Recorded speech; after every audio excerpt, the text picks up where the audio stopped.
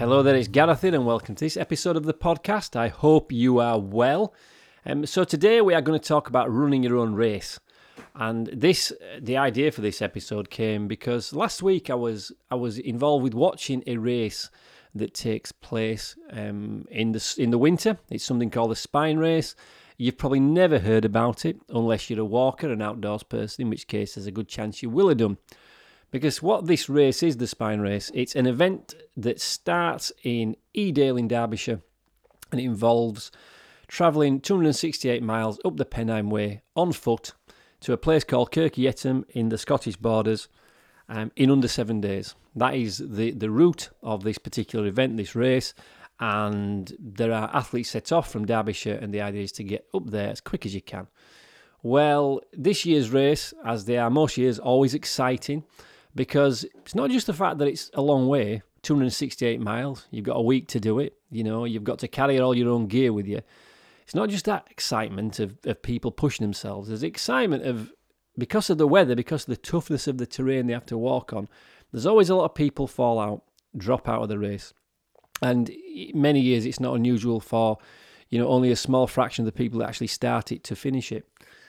But this year's race was a little bit more kind of exciting because it was a race where there were a lot of people in it that were really, really good athletes. If you don't follow this stuff, the names won't make any difference, won't make any sense. So I'm not going to mention the names. All I will say is there were 5 or 6 of the top fell runners, long distance mountain fell runners in that field. 5 or 6 of them, and it's really, really strong athletes.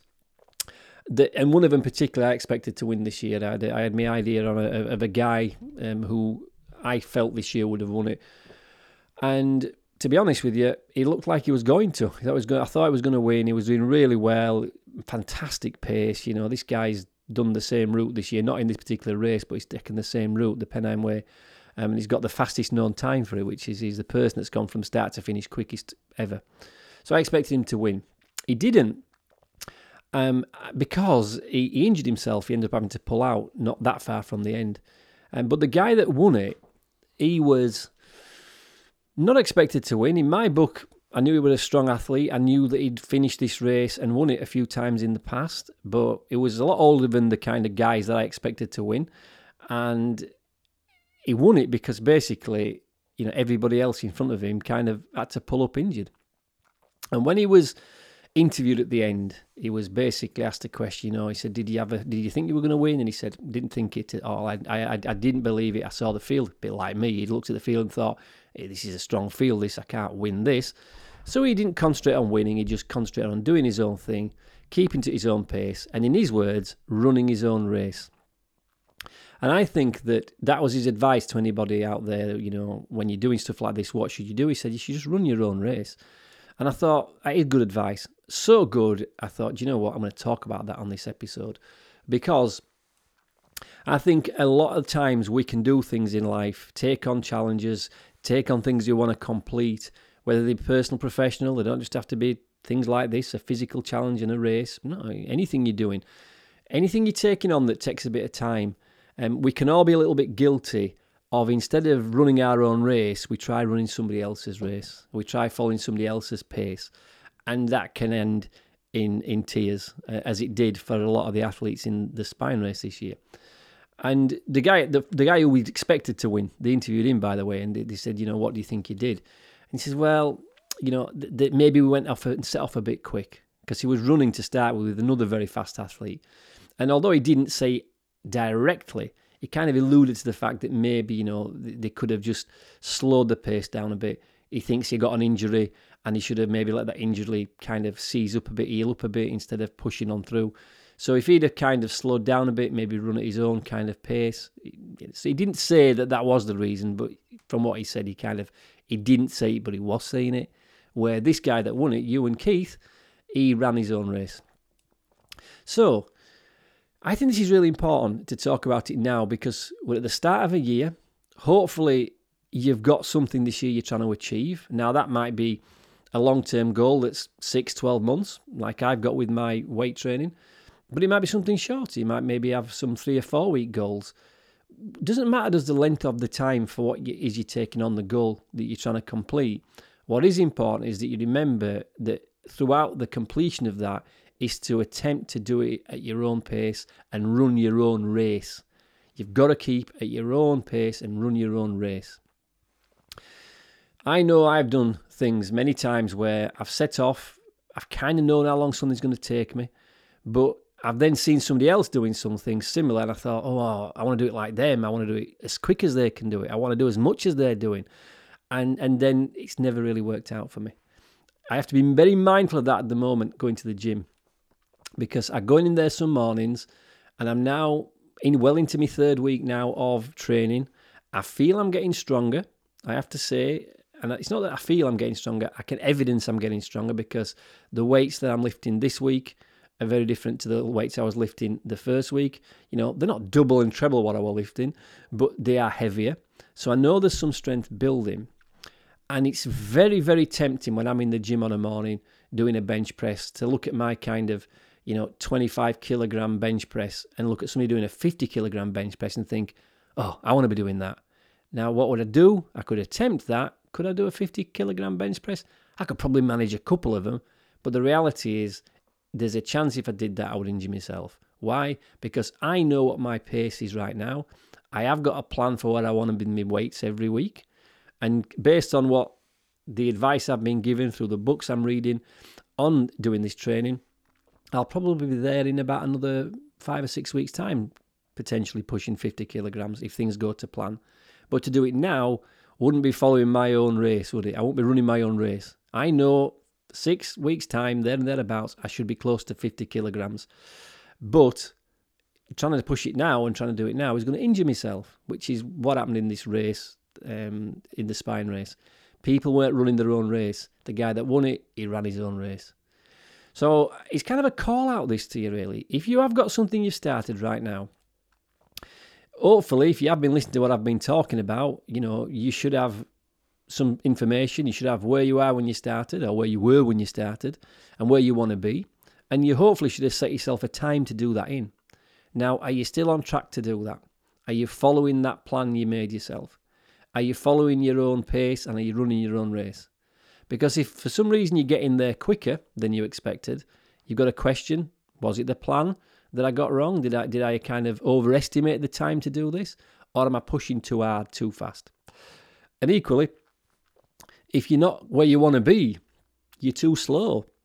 Is it because you over-egged what you thought you could do, you overestimated what you could do, and you need to kind of readjust, not what you're doing, because clearly if you're pushing yourself, you don't want to push yourself too hard, but do you maybe have to relook at the time scale? Instead of it being a 12-month project, is this now looking like an 18-month project?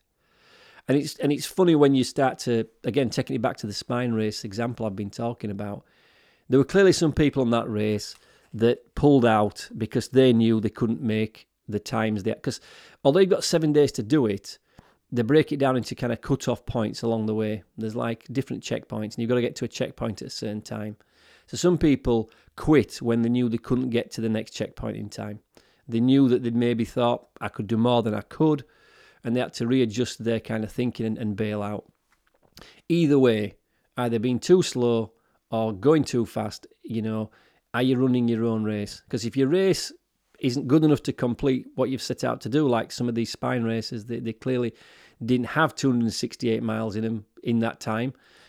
That gives them information, and I'm sure they'll go away, they'll relook at the training, they'll relook at the scheduling, and maybe next year they'll come back and be able to complete it more efficiently. So even though the people that should have won this race didn't, I am sure they'll be back, and I'm sure next time they'll be better prepared. You've got to make sure with what you're doing, where are you? Are you on track? If by perchance something's happened, you've had to say, you know what, it didn't work out for me this time, don't call that failure, call it feedback. I've got some feedback on this now. Readdress your timings, your paces, and then you can go back and run your own race and get it completed in the time that you want to get it completed. Run your own race is so important. Don't be dragged along by what other people do. If this doesn't make sense to you, I'll give you something which will make sense to you, especially if you're a car driver. If you're on a motorway, you must have had this experience where you're driving along, and you might be along at a certain pace. You might be going and you might be keeping to the speed limit, as you should do. Then you don't get arrested for driving too quickly and get fined. But let's say you're driving along and then somebody next to you starts to come upside you and goes a little bit quicker. You can be if you're not careful, you can get pulled into their pace. This happens a lot when you're on a single carriageway road and somebody's behind you. They get a bit nearer, so you speed up, and they get a bit nearer, so you speed up. And then before you know it, you're only speeding up a little bit every time. But before you know it, you can be doing 10, 20, 30 miles more than the speed limit allows, and you're in kind of that danger zone of either causing an accident, being in trouble with the police, because you didn't run your own race. Part of running your own race is knowing three things. Where you started from, where you've got to get to. They're essential. You need those two things. And secondly, the amount of time you've got to do it. We can then work out a pace in between and keep to that pace. Not any quicker, not any slower. We keep to that pace, running your own race. So for me at the gym, it would be very tempting to take one look at Mr. Jacked motherfucker opposite me, lifting his 50 kilogram weights and think, I need to do a bit of that. But actually, what's more sensible to do, what I'm sticking with, is saying, right, let's suck that in. That's just your ego talking. Stick with your plan. You know what you're doing every week, an extra 5 kilograms on.